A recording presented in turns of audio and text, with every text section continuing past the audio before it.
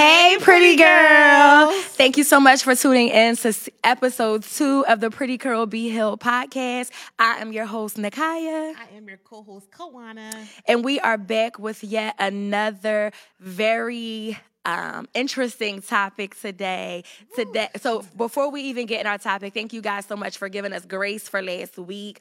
We were out at conferences, and just like we say, you can't pour from an empty cup. We had to be poured into so that we can pour out into you.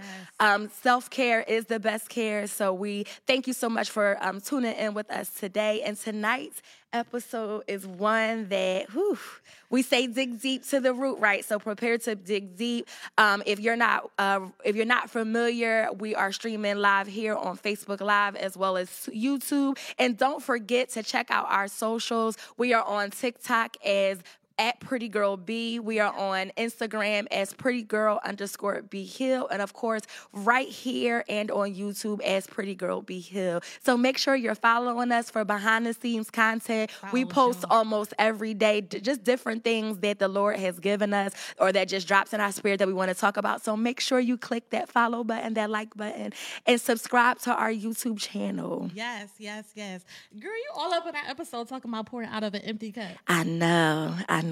Whew. So the topic for today is called Mommy Diaries. Yes. So all our mothers out there, or our mothers to be, people that are soon to be mothers or are about to take on the journey to motherhood at some point in their life, this is for you. We're going to be covering all things mommyhood. So sit tight, tag your friends, share this post, share this video, and have everybody come in that needs a word about motherhood. Yes. Let's talk about just the process of getting here today. Whew. Girl. Get up. So you know what's funny, y'all? I called the guy. So I was talking to the Lord, just preparing to come up here, and I was like, it's been a week. It's definitely been a week. And I was like, look, and we honest over here, we transparent over here, and don't none of y'all act like sometimes y'all don't feel like it. So I was like, Lord, I don't feel like it. So I called her. I said, girl, what you doing? And she said the same thing. What'd you say? What did I say? I think I was she like... said, I don't feel... No. You said, I don't feel like it. And I said, that's what I was just talking to God about. But we were just talking about how even when you don't feel like it, you give that I don't feel like it to God. Mm-hmm. Because how many know a lot of times we got to press. Mm-hmm. We got to press regardless of what's taking place. And especially when it comes to parenting, motherhood, sometimes you got to press. Mm-hmm. But I also called you today, and you was doing a little bit of self-care. Let's talk about that.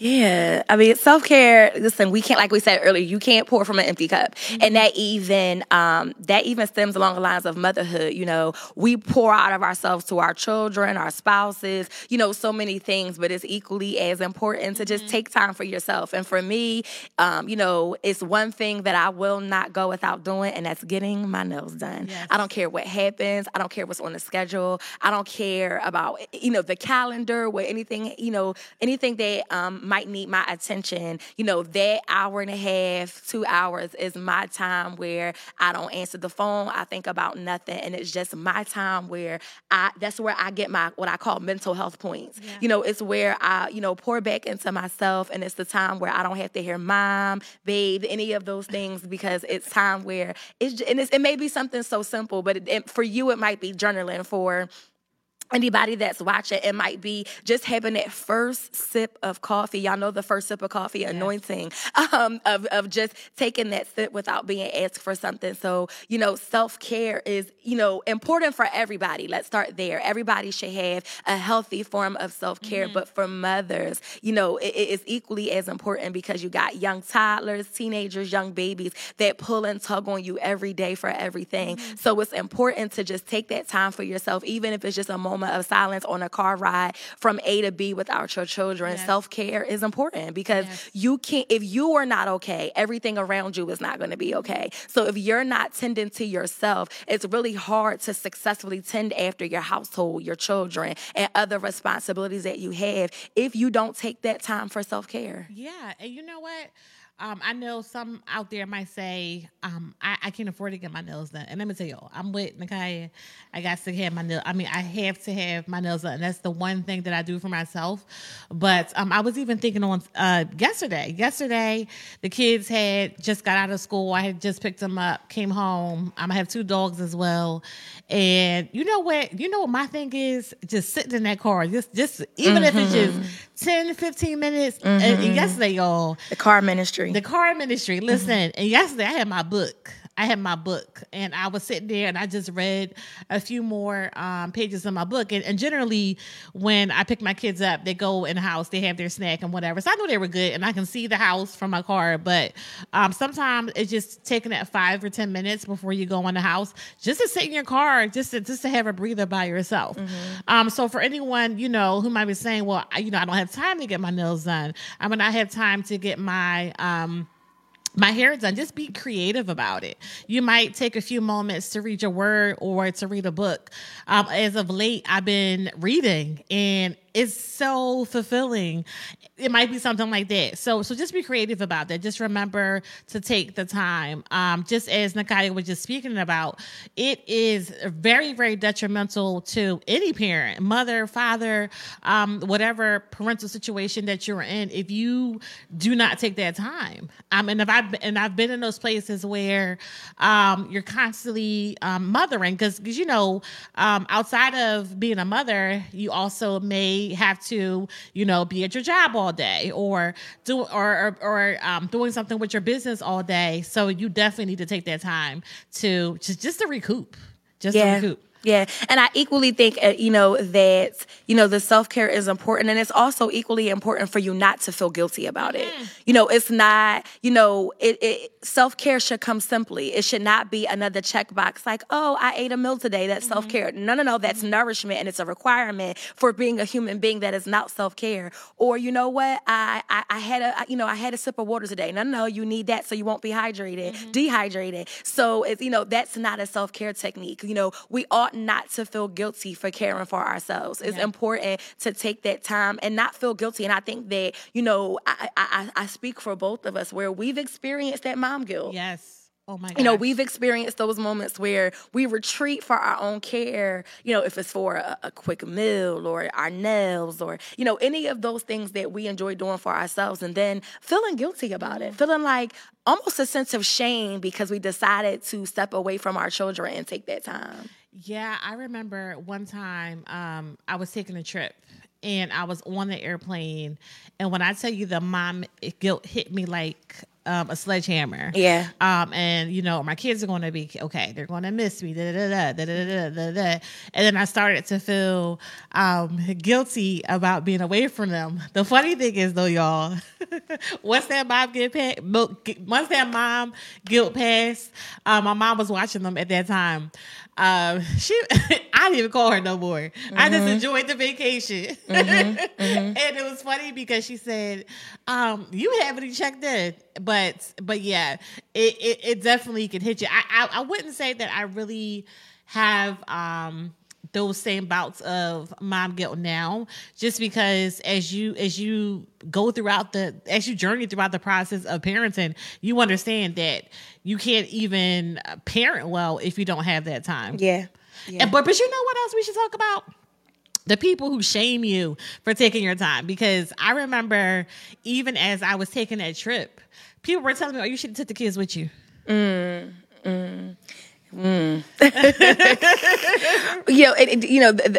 feel like the shame comes from, the traditional motherhood. Definitely traditional motherhood.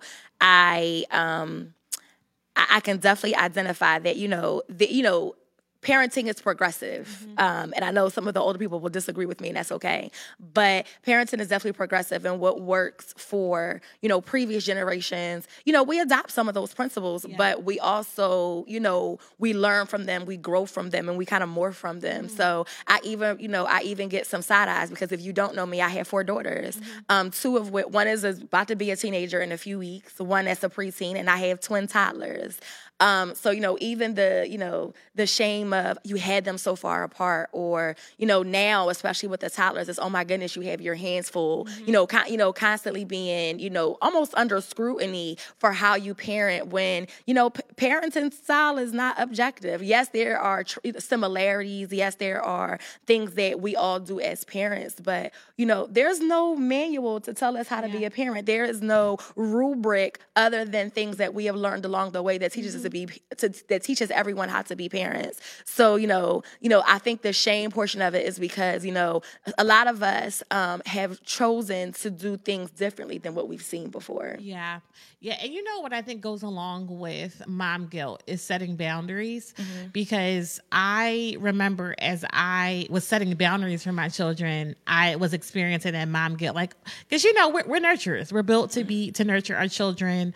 And one thing that I can think of in particular is my son loves to get in the bed with me. Oh my goodness. That boy loves to get in the bed with mama. And, I'm like, you got to sleep in your own bed. You're a big boy. You got to sleep in your own bed. And even as we talk about, self-care, and it's important for you to have your own space. And even if it's not a bed, having that space and time where if you know that if you're coming in the house and you need some time to regroup or some time to cook dinner, because what my children like to do is they be ganging up on me, y'all, and they be bringing the dogs with them too. They're ganging up on me, so I'm trying to cook the dinner, clean up, get their clothes out for the rest of the day, plan lunch or whatever, and mommy, and they showing me stuff, they're throwing stuff at me, and sometimes I had to say, let's take 15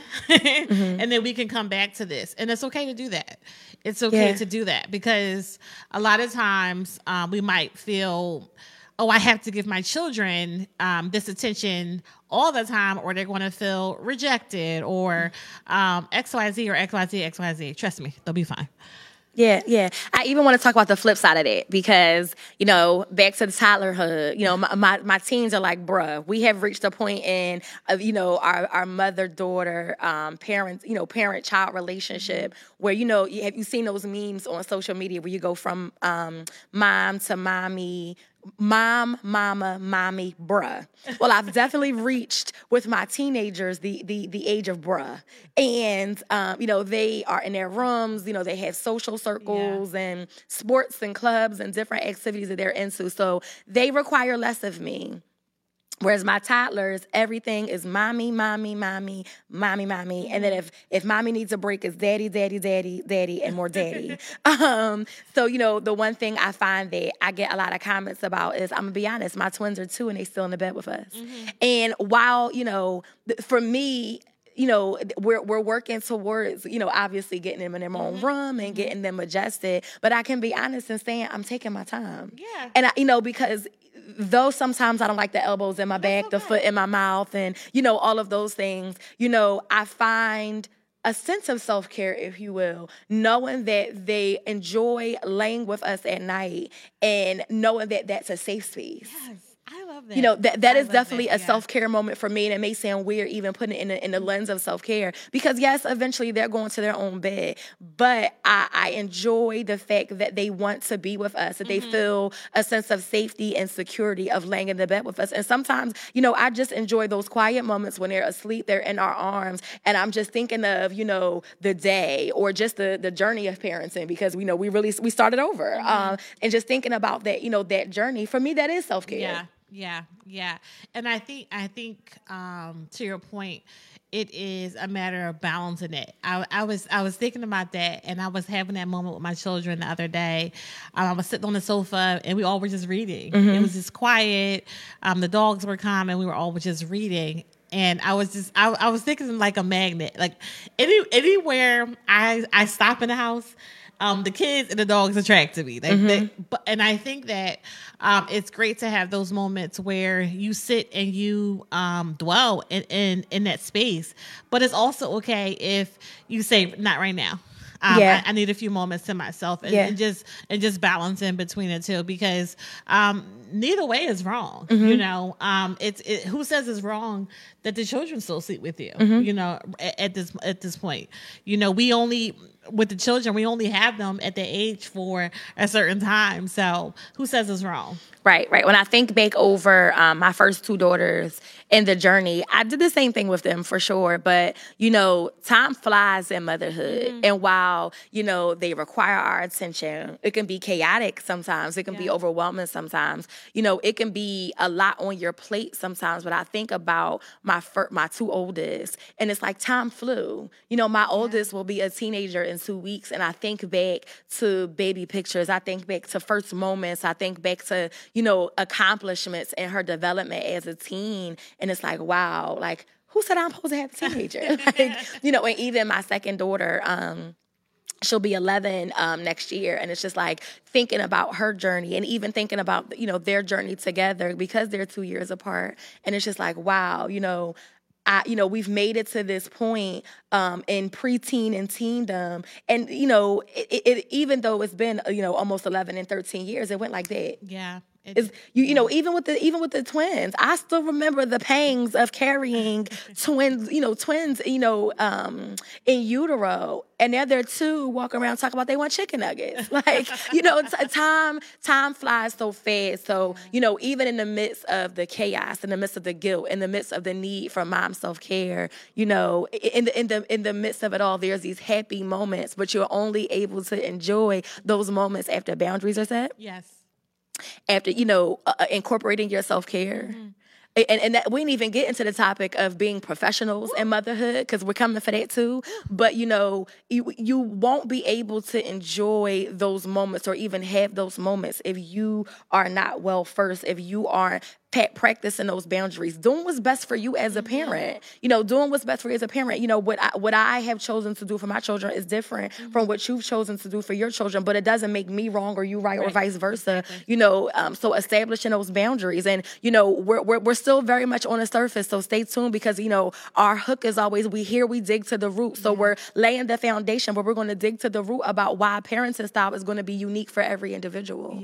But you know, for the surface, to get you started and to get you sipping on your drinks and your teas and your waters, you know, all of those things. You know, self-care is an important part of the journey in parenting, you know, in motherhood, and even just because your self-care is going to teach your next generations of sons and daughters the same thing. So like I said, we're going to dig deeper in a second, but you set the tone not only for yourself, but for those that are coming after you, for your children that are watching you do your skincare in the mirror, for your, you know, for your son that's watching you, take out the trash, or you know, take time and roll a ball with them. Like all of those things are, you know, important, and, you know, you set the tone for what they're going to do next. You know, because my daughters watch me apply makeup. My daughters watch me do skincare. My daughters watch me do all of the things that I enjoy doing. You know, and now they're heavily into self-care, and like, Mom, I ran out of serum, we got to go to Ulta. Like, you know, just teaching them, you know, the things that I do that make me happy, so that they can learn what makes them happy. Yeah, I think that's so beautiful about motherhood is how your children just look up to you. My daughter, as of late, has been playing in my clothes. And, you know, Mommy, can I have a spritz of perfume? Because I love my perfume, y'all. Yes. Or just even the sense of fashion that she is developing as she gets older. And those moments are so priceless. And I know we didn't want to get this serious as quickly, but I feel like it's a good segue. Us talking about parenting styles, and that's no way. Well, in some ways, if it goes into something that's not healthy, but when it comes to healthy parenting styles, how different styles doesn't mean better or worse. But I want to kind of delve into. So I was thinking about feedback that I've gotten from my mother about parenting my children, and parenting style versus stricter. My mom would restrict, y'all. They call my mom Debo. Yeah, not Debo. They call my mom Debo. Listen, here come Debo. Everybody was scared of Debo. Yes, everybody. Not you stuttering. Are you scared? Listen, a little bit, y'all. She could like, all right, Mom. cool. Yeah, but her style of parenting was definitely much, much more strict than mine was. In hindsight, I think it was good for me because I was not in a whole bunch of stuff that all my friends. So some of the stuff I was naive to. I didn't even know they was doing some of the stuff they was doing. But you know, my parenting style is different from hers, so it's just different. So I wanted to kind of explore that, just different parenting styles as they transcend generations. Yeah, I we going here, so let's do it. You know, I definitely think that parenting styles evolve from generations to generations because we learn and grow. Like we said earlier, you know, one of the things that we've learned is that, you know, we learn from experiences, right? So I feel like we've adopted some of our parenting styles as a result of the things that we've been through, the things that we've experienced, the things that we watched our parents do, and we've made the conscious decisions to either utilize what they've taught us or change it and, you know, change it to our own unique style. So when it comes to parenting, I think that, you know, we either adopt the philosophy or the experience shows us what we would do differently and what we wouldn't do to our children. You know, one of the things that I see all across social media are people talking about this idea of gentle parenting. And, you know, let's be clear, and I'm ruffle some feathers, and that's okay. Gentle parenting came from a result of having strict, very hands-on parents and somewhat traumatic experiences as a result. So we've adopted this concept of gentle parenting because we promised ourselves that for our children, we wouldn't be like our parents. For our children, we would do things a little bit differently because everything didn't deserve a smack, a beat, or whatever. And, you know, to each his own. I'm not coming for how you choose to parent your children because it is subjective. But I think a lot of us have adopted this philosophy of soft parenting because what we went through, we don't want our children to go through. And what we've experienced, you know, from our mom, dad, whoever raised you, guardian, caregiver, whomever, we have decided that that's not the life or the process that we want to put our children through as it pertains to parenting. So we've adopted soft parenting because hard parenting was too much for us. Yeah. You know, so I think that parenting styles evolve because we, you know, in some cases, we don't want to be like our parents. And for some of us, that's not your story and that's not the case. And you have taken on, you know, things that you've learned and developed as a parent. But there's many of us that have decided that soft parenting works for us because we don't want to be like what we saw. And that's okay. Yeah. So, you know, I definitely did adopt their way of thinking. I definitely wanted to parent the opposite of the way my mom did. And only because I just felt like she was too strict. My mom was an awesome mom. And in hindsight, when I think about my childhood, and as I mentioned earlier, there was a ton of things that I didn't get into because my mom was so strict. And I, you know, some days I think if she wasn't as strict as the other parents, would the trajectory of my life go completely different? But I think that the byproduct of wanting to do the opposite of your parents can sometimes go to the other extremes of it. Yeah. So when we talk about soft parenting, I think that I realized I was being a little too soft on my children. And when I talk about that, I mean, I feel like I was overcompensating too much. So, and I think I was overcompensating to the point that my children did not see the value of the things I was doing for them. And not to say the things I was doing for them, because I hate when, you know, parents want their children to worship them for being a parent. Like you brought your child into the world. That's like praising a fish for swimming. You know, you're supposed to take care of your kids, right? You're right. But, you know, for example, my children with the iPads and the things that they get, and they don't think they're supposed to hear no. And I think that, or they didn't think they were supposed to hear no because it's different now. But I had to change the way I was parenting because it was not setting them up for success in what they would experience in the world. Yeah, for sure. I would say, you know, one of the things that I'll speak about my parenting style, you know, I am very much a conduit of I value my children having feedback about something or having insight about something, and it being not being labeled as disrespectful. Right. I would, and we come up in a very similar era where, children that were my age or that are my age now, that were children at that time, it was, do as I say, be quiet. It was considered disrespectful if you had, a response. And I'm not saying, Yes. it was okay to get smart with your parents. I'm not implying that at all. However, one of the things that I've realized is that, sometimes as parents, we can misinterpret things. We're not perfect. Like I said, there is no rubric, there is no manual. So, we are not perfect beings, and we don't always get things right. And I can recall in my childhood moments where it's like, I'm getting in trouble and I ain't even did.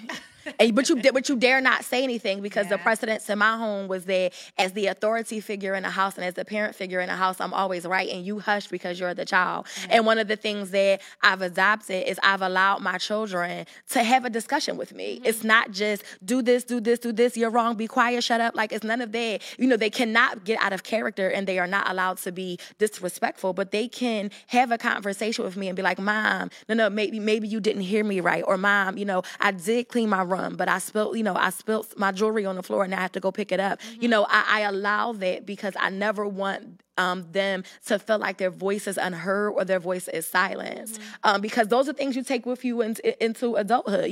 Some traumatized adults are, that are walking around traumatized now are a direct result of the things that have happened in their childhood. So, in terms of evolution, if we can, rectify some of those, things that we do as to children early on, they won't grow up to be traumatized adults. Yeah. Yeah, that's so good. I was watching a sermon maybe a year or two ago, and the preacher said, don't be your children's first monster. Yeah. And that thing, it really, really drove home for me, because when you think about your children, mommy, dad, whoever, or whatever parenting situation you are in, you are, and a lot of times, your child's inner voice. They're looking for you for affirmation. They're looking to you for love and all those things. So if you're constantly, critical, berating them, all those things, even if it's intentional, it's going to be their inner voice. And, our whole platform is about inner healing, even as a parent.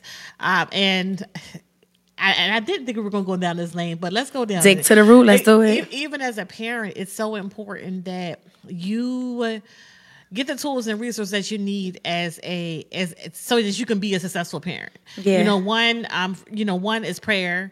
I can tell you, in my case, I started to go to therapy because a lot of the things that I went through, you could potentially project them on your children. Let's talk about, yelling, all those things which are not conducive for a positive experience for your children. Just be in a space where you're open to, especially if you have people who are outside of you, who can see from the outside looking in. Because, a lot of times when somebody says, well, Kawana, I'll use myself, Kawana, maybe you could have did this way. When it comes to parenting, talk about offense. Let's talk about, people get so offensive when you talk about their parenting skills. But I would say, if there is anyone in your life who is seeing something from the outside in and kind of saying, you might, tap you on your shoulder, like you might want to, get some help in that area, then do it. Because you want to be the best parent that you can be for your child. And, my biggest thing in healing and making sure that I'm positioned correctly is that I do not want my children to experience some of the things that I experienced. Yeah. And that is why it's so important to dig to the root. And I'm not talking about nothing superficial. You take the little scrape off the scab. No, like literally surgery. Do surgery to correct all the things that you might be afflicted with, so that you don't become your child's first monster. Yeah. When I think about, rejection, abandonment, things like that. You don't want your child to experience that. And that's just a few. But I say those two things because a lot of times those two things children experience from their parents, and not even outside this world, but from the parents. So let's journey there. Let's walk. Yeah, I you said so much. I'm trying to quickly recollect, but one of the I'll speak transparently about my journey to motherhood. One of the things that I've realized I had to do very early on as a mom is that I had to heal my inner child so that my child doesn't have to heal or go through healing for their inner child. Part of the journey to motherhood for me was dealing with my own mommy issues so that my children don't grow up as adults and later have to deal with the things that I've instilled with them because I didn't heal first. So I had to consider the, some of the hurts that I didn't really want to talk about, and to this day kind of don't want to talk about them. But, I had to really. The Lord is working, y'all. Yes. But I had to really take a good look at some of the things that I endured as a child, as a teenager, in my years of adolescence, so and work through them and heal through them so that I didn't become the mother that I did, that I didn't want to become the mother that I saw. Yeah.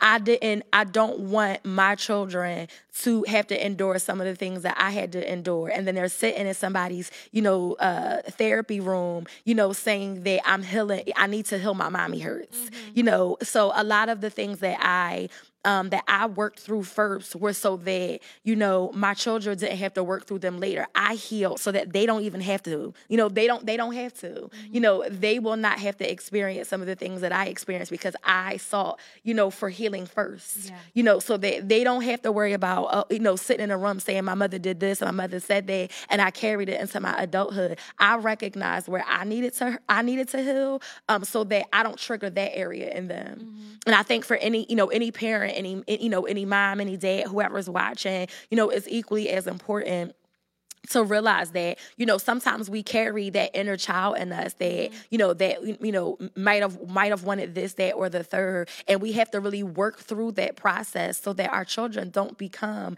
duplicates or, of what we've been through. Yeah, I think that's so good. And this goes back to along the lines when you were talking about having those open conversations, because that's something that I do a lot with my children. And sometimes it's stuff, kids are very, very articulate, and they will tell you, especially when we realize that, the Lord can literally use them to speak something to us. So we need to listen to them. But the one thing I would say, just along the lines of those open conversations, as well as, making sure that you're having healthy parenting standards, I guess I would say, is apologizing. Sometimes mommy didn't get it right. Right. And I think that's super, super important. I remember one time my daughter said to me, "But mommy, you're perfect." And I said, "Oh no, we got to debunk this right away. We got to debunk this right away because mommy is certainly not perfect." And then we sat down and we had that conversation, but be quick to apologize. And I'm not talking about, just apologizing all over the place for, but if it's something that truly transpired that you need to apologize for it, and take that walk through the conversation with your child so that they can fully understand what has taken place. Yeah. And I think it's equally as important, to be open with them. Yeah. Because here's the reality. When it comes to parenting, I know we want to, we want to not hide it, but we want to keep our children from certain things, and we don't want them to grow up too fast. And all those things I completely stand in agreement with. But I think it's equally important to be open and honest with them about life and, and just about, their own growth and development, so they don't grow up thinking that everything's perfect. Because there's going to be hardships. There's going to be challenges. There's going to be things that they'll have to face. But as parents, we set the tone for that, in the process and the journey of motherhood. we set the tone for how they perceive life and their perception of experiences. So to your point, your daughter saying, but mommy, you're perfect. It's important to have those open and honest conversations that things are hard. And I might look like I carry it well, but it's not always cupcakes and rainbows and ice cream and chocolate and sundaes. There are going to be days where you don't feel like it, just like mommy don't feel like it. And I think that those experiences, those conversations, it shapes them to be the next generation of mothers. And I think, too, just along the lines when we're talking about perfection, don't think you could go to all the therapy, you could pray all the prayers, you can do all the things, and still, in the eyes of your children, you might not be a perfect mom. I remember I read maybe a blog or a devotional, and it was talking about perception. And you could do all the right things, and still your children might say that you got this or that wrong. And I would say, do your best. Wake up every day, put one foot in front of the other, and just do your best. Because at the end of the day, motherhood is hard. Yes.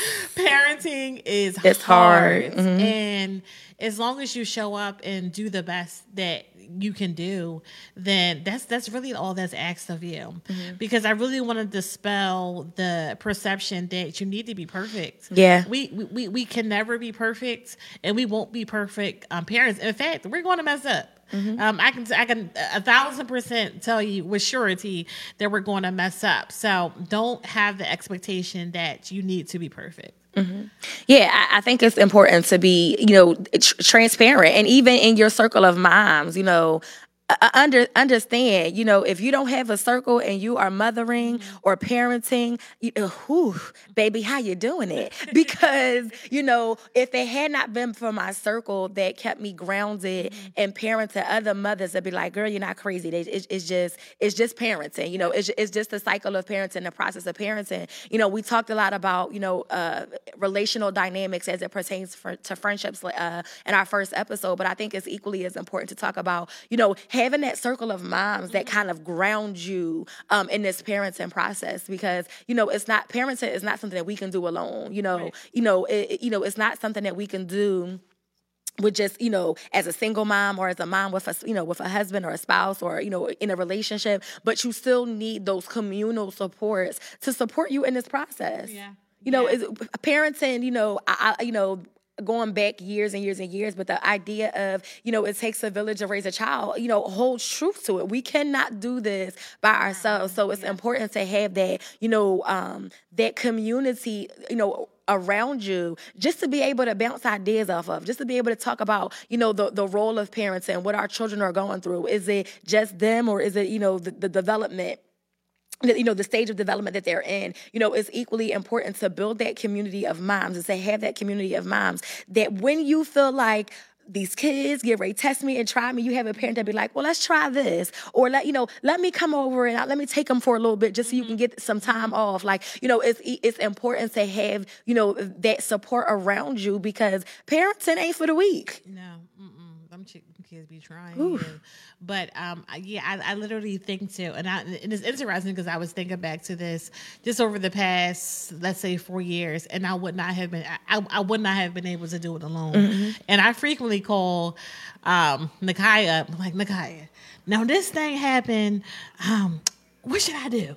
Or I did this, but now I'm feeling guilty about it, because a lot of times, we might need to correct the children, and we feel bad about it. And it's so important to have someone to say, oh yeah, girl, that's gonna happen a couple of times. Take that tablet. And I'm petty. You can have the tablet. Give me the charger. Yes. Give me the charger. But yeah, so to your point, it's important to have those, that support system. Yes. And it's equally important to, I'm gonna dig a little deeper, because it's not enough to just have that friend that comes over, watch kids, come over, no. It's equally as important to have those friendships, that parenting relationship in your life that hold you accountable to your mess. Oh, yes. Yes. To your mess. Mm-hmm. To say, no. Your daughter, your son wasn't wrong, but you're triggered. Yes.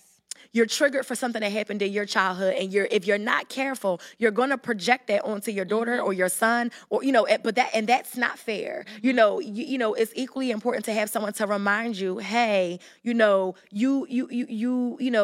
don't have to be like what you saw. Try it this way. Yeah. And I think it's also important to have the introspect to say, am I projecting? Because I think there's been many times where something has happened and, I call her up or call, someone up and be like, am I projecting on her? Because in this process, we have to be open to look at ourselves. Because the one thing about it is the process. Yeah. When it comes to healing in general, never ever think that you got a clipboard, check mommy issues, check daddy issues. No. There should always be a point where you're continually digging just to make sure that there's nothing there. But I would say just be open to even looking at yourself and saying, if there's any point where you're overreacting about something, why is my reaction this way? Just to continue to ask yourself why until you get to the root. But the one thing that came to mind that I was thinking about is momming and having a career. And both of us have really busy careers. And as I've progressed through my career, I have made some mistakes when it comes to parenting and the dynamics of parenting. So I'll go through some of the mistakes I made first, but I was thinking about being present, and I was thinking about some times where I was not present, and that was taking place with work. You got a deadline that's taking place, you got a project that you're working on, and you're shushing the kids all the time. And on top of work, if you got stuff that you got to do for ministry as well. And I found myself in a perpetual cycle of, I felt like I always had to shush them or to give them an activity to do something somewhere else. And then on top of that, one of the mistakes that I made was that I was parenting my children like a business. And I remember one day my daughter said to me, she frankly said, because my child, she will tell me, because she knows that she can tell me. She said, Mommy, you work too much. Mommy, we just want to spend time with you. And the interesting part about it, and this is why I stress being open, is I didn't even realize that my children wanted to spend time with me. And that might sound silly, right? But if you are a person where you've never had a dynamic with anyone else where somebody just genuinely just wanted to spend time with you without wanting anything from you, you wouldn't know. So that was a huge thing that I realized initially when I was navigating being a single mom, trying to balance a very busy career in parenting my children. Yeah, one of the things that I can definitely say that I've had to set boundaries as it pertains to the many hats we wear as parents. I found myself at a place where, I'm pretty high, I'm in leadership in my career, and I'm doing ministry, doing, personal business, and so many things that, so many hats we wear. One of the things that I had to tell myself it was okay to do was take time off for my children. I often found myself saying like, oh, well, so-and-so got a track meet. This daughter got dance. This daughter got this. Birthdays coming up, and most of my daughters have birthdays throughout the school year, but I got this and this going on at work, so maybe I have to just drop the cupcakes off and not say happy birthday. Yeah. But I started to put a demand on the fact that my children and that my household will come first. Yeah. And not feel bad about it. Not feel bad because such and such at work might need something, or, I have a deadline to meet, while those obligations will be met, they will be met after my first obligations are met, after my children, after my husband, my family, my family is taken care of, then I will tend to those things, but there won't be another moment where those things come first, because what I would never want to happen is for my children to look back and can't or can count on one hand the number of times their mother was present for championships, games, matches, competitions, spelling bees, whatever they're into, they will always remember that I put those things, very high priority on my list, and that we were there. Yeah. We were there. Yeah. I think mine is the opposite. And I had to realize that I had to be present, and I had to intentionally put that time in so that we would spend time with each other. So movie nights. So my kids get really, really excited about movie nights. And we try to plan it, but sometimes, things come up, but we have planned at least one movie night a week, or if we can fit two movie nights a week, or going to the dog park or things like that. But I would say if there's any moms out there who are, you're balancing your career and you're balancing just being present for your children, make sure that you make that time. There's some days where really we are, I might have, work, and then I might have to, get on prayer or something like that, where it takes, the bulk of the day. Well, then we have time at the end of the night before bedtime to have stories and prayer. And the one thing we never miss is prayer. And let me tell you, my children, they don't let me get in that bed and no pray. Excuse me, you skipped a step. Prayer. You skipped a step. Don't even say, can we pray? Prayer. But, but just to make sure that you make that time any way that you can make it, because, we do get busy in life, but as Nakia was speaking to, it's so important that we're present.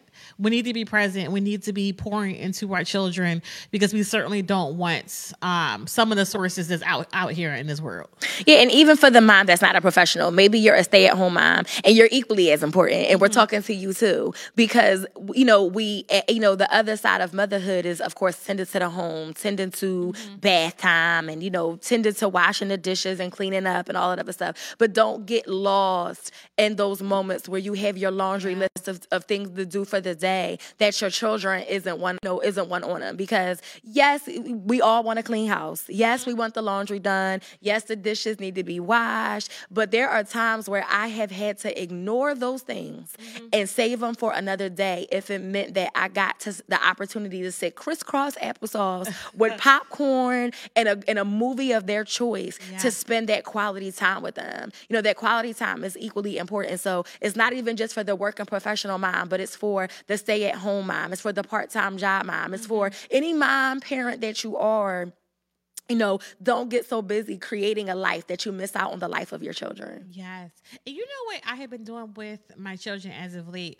I've been including them in some of the things that I do. So my daughter loves cooking. Well, trying to cook. She ain't cooking yet. But she loves the idea of helping me cook. So even in times where I gotta, hurry up and get the dinner together before, I get on prayer or Bible study or something like that, she'll come and help me cook. She'll come and help me cook. And, that's when we have our intentional time. We talk about our day, talk about, who she went to lunch with, anything, just to make sure that we're building that intimacy. The other thing that helped me when it came to just momming is understanding my children's love language. Yeah. And the funny thing is, it's probably been just 2 years ago that I learned about love languages. But I think it's important when we think about momming is that you might have to mom your children a little bit different. My son is very, very affectionate and wants to hug and to cuddle and things like that. My daughter, not so much. She likes acts of services and gifts. Particularly perfume and nail polish and stuff, but of course, but they definitely. I learned that I could not mom them the same across the board. Yeah. Even with my daughters, just because I have 4 daughters, I can't love them and mom them the same way. It is, my oldest daughter is very much, words of affirmation. She definitely loves gifts, y'all. She expensive like her mama. And she's very much, I need my nails done too. Where's my skincare? And I still need that Marc Jacobs bags you promised me. So she's very much, gifts and, words of affirmation. My second daughter is very much, quality time spent. So she's very much into, she's a creative genius about her that I love. And she likes to, take something, take nothing and make it something. twins. So spending that time with her and, really investing that quality time and being very thoughtful about how we do it, is something that she, really, really enjoys. The twins, they just want Lion King and crackers and Jew. Right. So I'm still learning their style, but it's even interesting amongst the two younger daughters is that one of them is very much a touch baby and, loves to love and cuddle, and she wants kisses and hugs and, everything about the touch. Whereas the other one just is another like juice, and she'll sit next to you and, she'll cuddle when she's ready, but very, very different, and they're twins. So, your children's love language and their style with, it's going to be different, and it'll change. My oldest started off very much as, very affectionate and wanting to cuddle. But as she got older, her love language changed. So it's important to be tuned into, your children in that matter, so you know how to effectively meet, the need, meet their desires, meet their wants in a way that shows that you know them. So, yes, we know them because we carried them, or you're a parent and you've watched them grow and develop, but it's something else when you can meet their love style and their love language. Yeah. So let's go back just a second, because we were talking about keeping house. And I know, and you already know that this is a sore point for me, but let's talk about momming and keeping house, because I'll be transparent, y'all. I don't know if y'all like me, but I clean up my house and then I turn around and it looked like a tornado hit it again. And I learned that this week that sometimes I might just wait for the children to go to bed before I clean up. Or sometimes there's some things that I won't be able to get to just because there's so many other things taking place during the day. So I want to talk about that. I want to talk about keeping house and the effects because I know so many other moms that they want to have a sparkling clean house. They want to have everything in place, but sometimes it's just not possible, and the effect that has on a psyche sometimes. Yeah, I this is definitely an area for me where very early on I struggled the most. I struggled big time, and here's why. I grew up with a mother that the house had to be clean 25/8. And I say 25/8 and not 24/7 on purpose. Things had to be in order. Things had to be in place. She ain't care how long it took you. You ain't doing nothing else. There'll be no outside till my house is clean.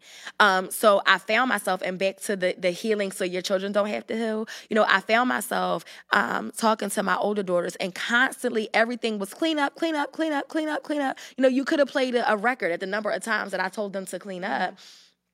And, I found myself, and my husband actually had to say something to me about it. Like, the house ain't gonna always be clean. And I couldn't accept that because in my adolescence, the house was always, always, always clean, and it had to always be clean. There was no excuses but clean. So I found myself, projecting that on them. Like, clean, clean, clean. Clean your room, clean the kitchen, clean the dining room, vacuum up. Come on, pick up your toys, get your puzzles, get your, get your whatever, to the point where I got on my own nerves. Like, I got on my own nerves. And honestly, what freed me, there was a post from another mother, and I was reading it, and she was talking about just this very thing. Is she literally put in all caps, your house will not always be clean, and that's okay, because a house, and not a dirty house, we're not talking about food on the floor, we're not talking about that, but if there's toys left on the floor at the end of the night, if there's a blanket that hasn't been folded, if there's sippy cups on the floor, it's an indicator that your children had a great time, and that your children are enjoying what you're doing for them as it pertains to their childhood. And it really checked me. It checked me in that moment, because I was so vested on the fact that my house had to be clean, that things had to be in their order, and it wasn't even because I wanted to. It was the fear of judgment. Yes. I was nervous that somebody was going to walk in my house and judge me because things were not put in their place, to the point that I was, probably driving my older daughters crazy because everything had to be clean. But I thank God that I'm freed from that idea, because, let them kids be kids. The house does not have to be clean. Now, like I said, we ain't talking about food on the floor. Please pick it up and vacuum. You don't want mites. But, if toys are left out at the end of the night, that is okay. Yeah. That is okay. As long as we have children that are growing, learning, experiencing, developing, the house is not going to be clean. And it doesn't make you any less of a parent or less of a mother because you have decided to not put the books away and instead spend extra time with them cuddling before bedtime.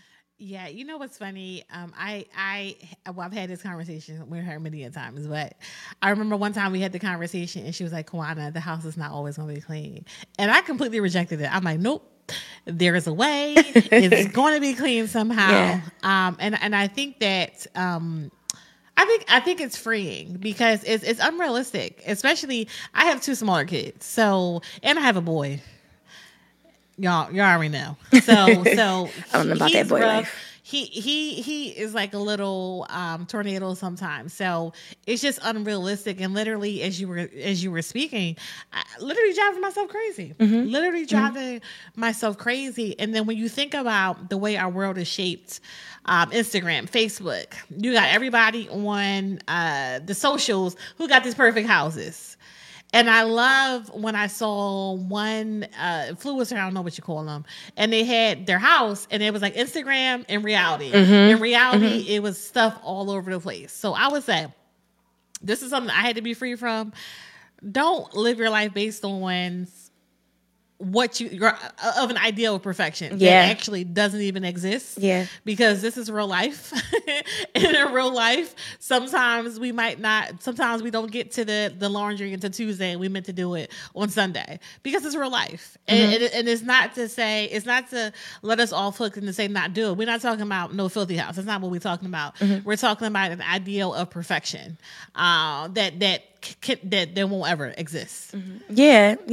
It's okay. It's okay. Free yourself from even the pressure. I feel that definitely. The pressure that you put on yourself that things must be in order. We'll get there. It's a journey. It's a journey. And I would rather spend this journey making sure that my kids have a great childhood than making sure things were clean. Because back to our initial point, they're only children once. Yeah. They're going to be adults for the rest of their lives. And, what we do now sets them up for success. So if it means that, okay, y'all, we going to play and, it's bedtime now, but we're going to clean these blocks up tomorrow. Yeah. Clean them blocks up tomorrow. Yeah. Don't feel like, release yourself from the judgment of others. That was my thing. Yeah, I was so nervous that somebody was going to drop in unexpectedly and find that it was a blanket thrown across the floor. It might be shoes on the step. It might be sports equipment over because somebody just came from practice. There might be a box of pizza that we eating for dinner because I decided not to cook. There might be those things, but free yourself from the judgment of having to be, this idea of perfection. Yeah, because that ain't it. Not this day and age. No, not me. Even a stay-at-home mom has a list of responsibilities from the market to the, and just like any other parent, so free yourself from the judgment because everybody's house don't look the same. Everybody's parents' house don't look the same, but it doesn't mean you're doing something wrong. No, it does not. It doesn't. It doesn't. So as we land this plane, what would you say thus far has been your biggest aha moments when it comes to momming?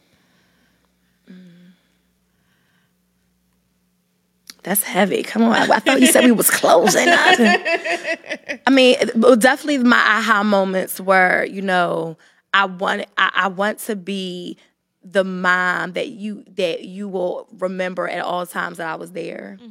And not that I was just there, because there's a difference between being present in your child's life and then just being there. Being intentional in my children's life looks like taking that time to really learn them. Because if for most of us, our children are away from us more hours of the day than they're with us. So sometimes I have to sit as a parent and catch up with their life. Yeah. Even my twins who are 2 and, have definitely advanced in language development. But I sit with them. How was your day? Did you have fun today? When I pick my children up from school, I ask questions like, it's not enough for me to say, how's your day? And they say, good. No. I ask questions like, what made you smile? Yeah. What made you sad? What'd you eat for lunch?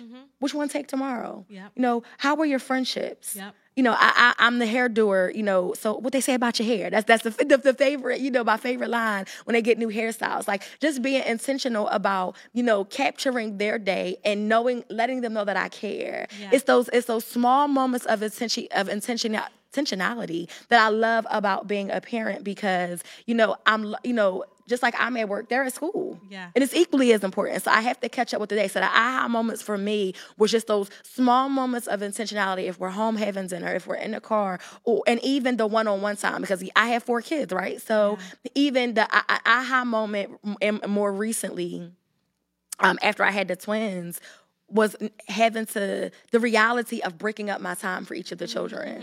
So they all 4 daughters, but they have their own unique needs. Yeah. So I have learned, to separate the time, and not, we always do things as a group because we girls, it's my squad. Yeah. But it's equally as important for me to spend time with my oldest, by herself, nobody else. This is my second daughter, by herself, nobody else, doing things that they love, that they enjoy doing, independently of all their other sisters, because they need that time too. Yeah. Even the twins, and they spent a whole lot of time together in utero and now in this world. But even with them, I'm intentional about spending time with them individually so that they get a piece of mine too. It's not always a collective where they have to share me, but that they get those special moments, with me as a parent, where it's just me and you. Yeah. And that's it.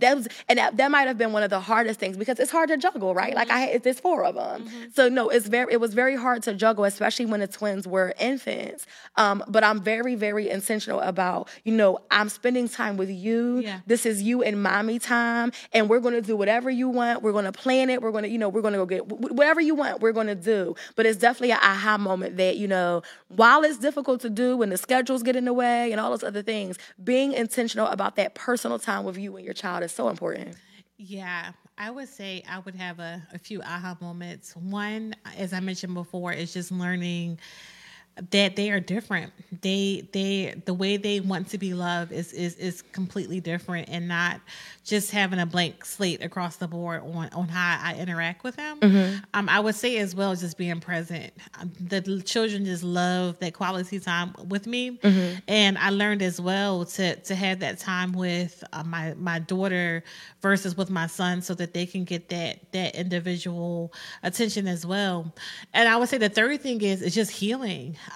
Healing and continuing to heal, to make sure that there is nothing that I'm projecting on my children, or that as they look at me as a role model, that they have a good role model to look at. I think that's truly, truly, truly important. And just being apologetic anytime where I need to be apologetic to them, I think that it really helps in them communicating to me when they're having feelings about something. And sometimes the feelings do not warrant an apology. Sometimes I said what I said, because we ain't talking about the I said what I said moments, but just healing.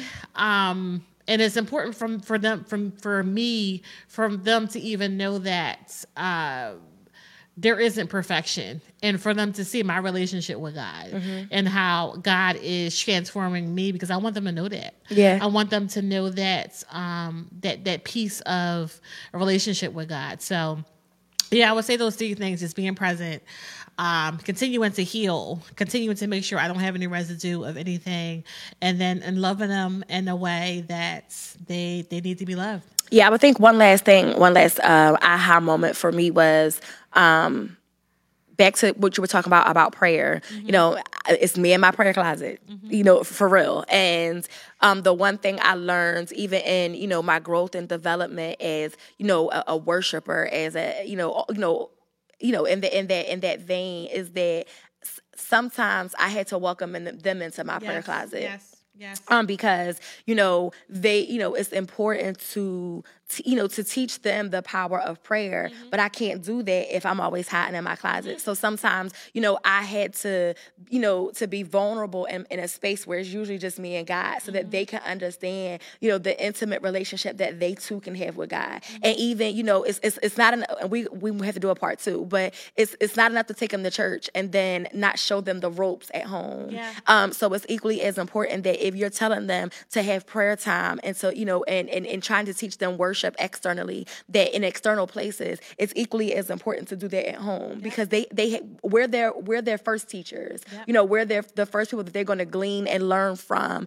So, you know, it wasn't enough for me to say, come on, y'all, pray before bed, or, you know, but be intentional about, you know, building that intimate relationship with the Lord. But they're going to learn it from you first. Yeah. So they're watching your walk. They're watching, you know, you pray. They're watching you trust God. They're watching you have faith. So my aha moments was I have to welcome into that space that's usually dedicated to me and God, so that they can understand, you know, that they too can, and they don't have to wait till they my age. Yeah. You know, they don't have to wait until, you know, they're adults to begin to cultivate that relationship with God. They can have it now. But it's, you know, it's up to us as the mothers and the parents to show them that.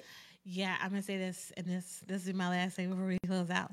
But I would say that it's so important to give them that vernacular through prayer and worship. And you know, my children, they just recently went through a worship intensive, and when I tell you, I was just amazed at how they worship. Mm-hmm. And even when it comes to prayer, their language has changed too. So there was an incident where our dog was sick, and these kids was praying. They were not, you know, I didn't have to tell them.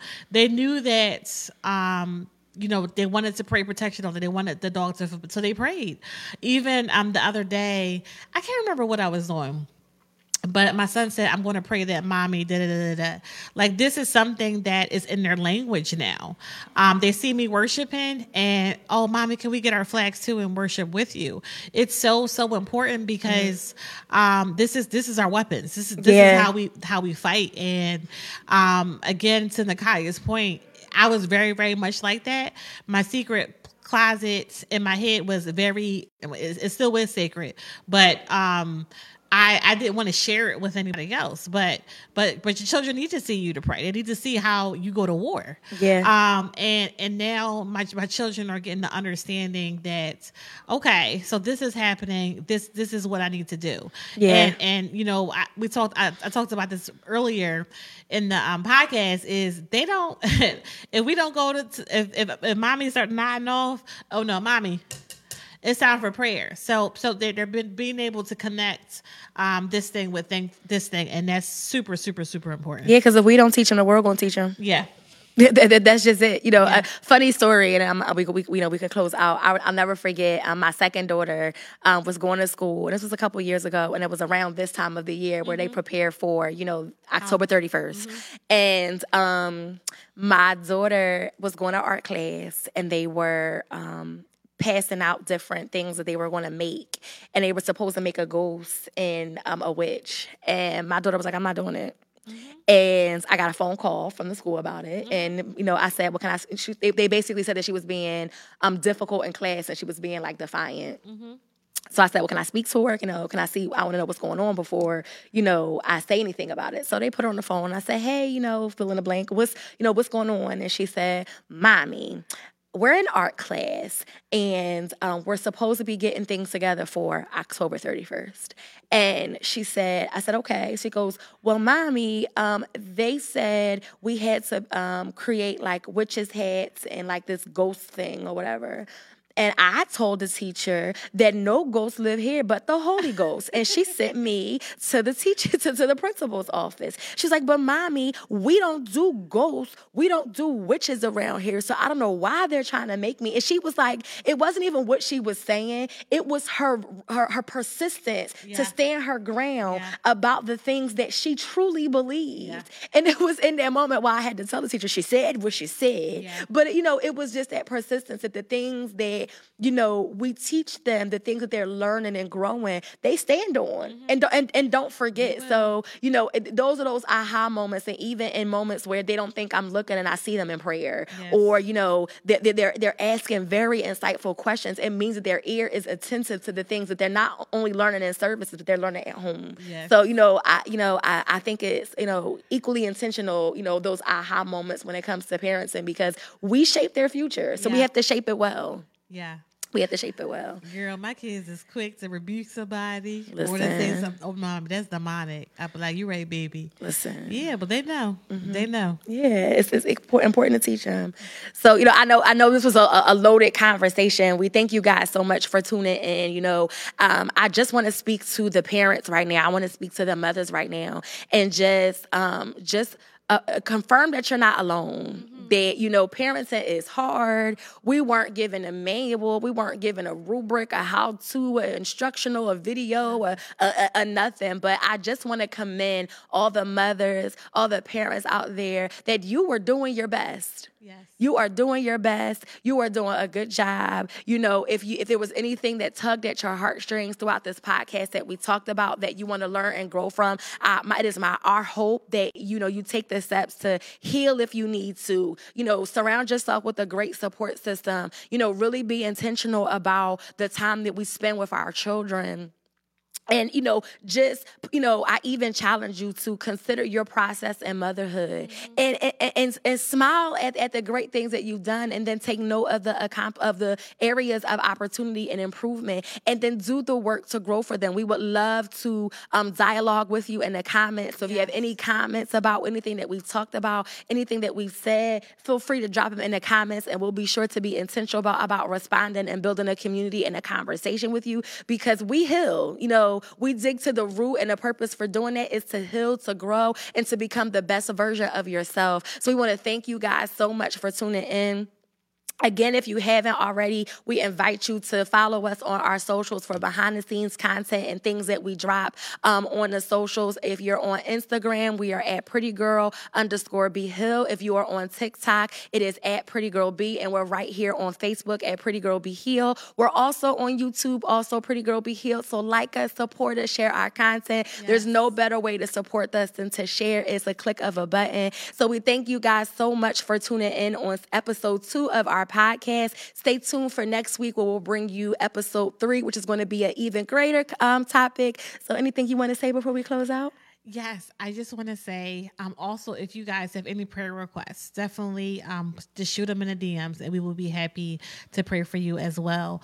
Also, shout out again to our producer, and we're live from HOG Studios. Woo. Yes. If you have any questions or any topic ideas, feel free to DM us or email us at ask.prettygirlb@gmail.com. We would love to hear you. If any scenarios you want us to bring up, anything, reach out to us via DM or email, and we will see you back here next week, Friday at 8 p.m. See you later, pretty girl. Bye, pretty girl.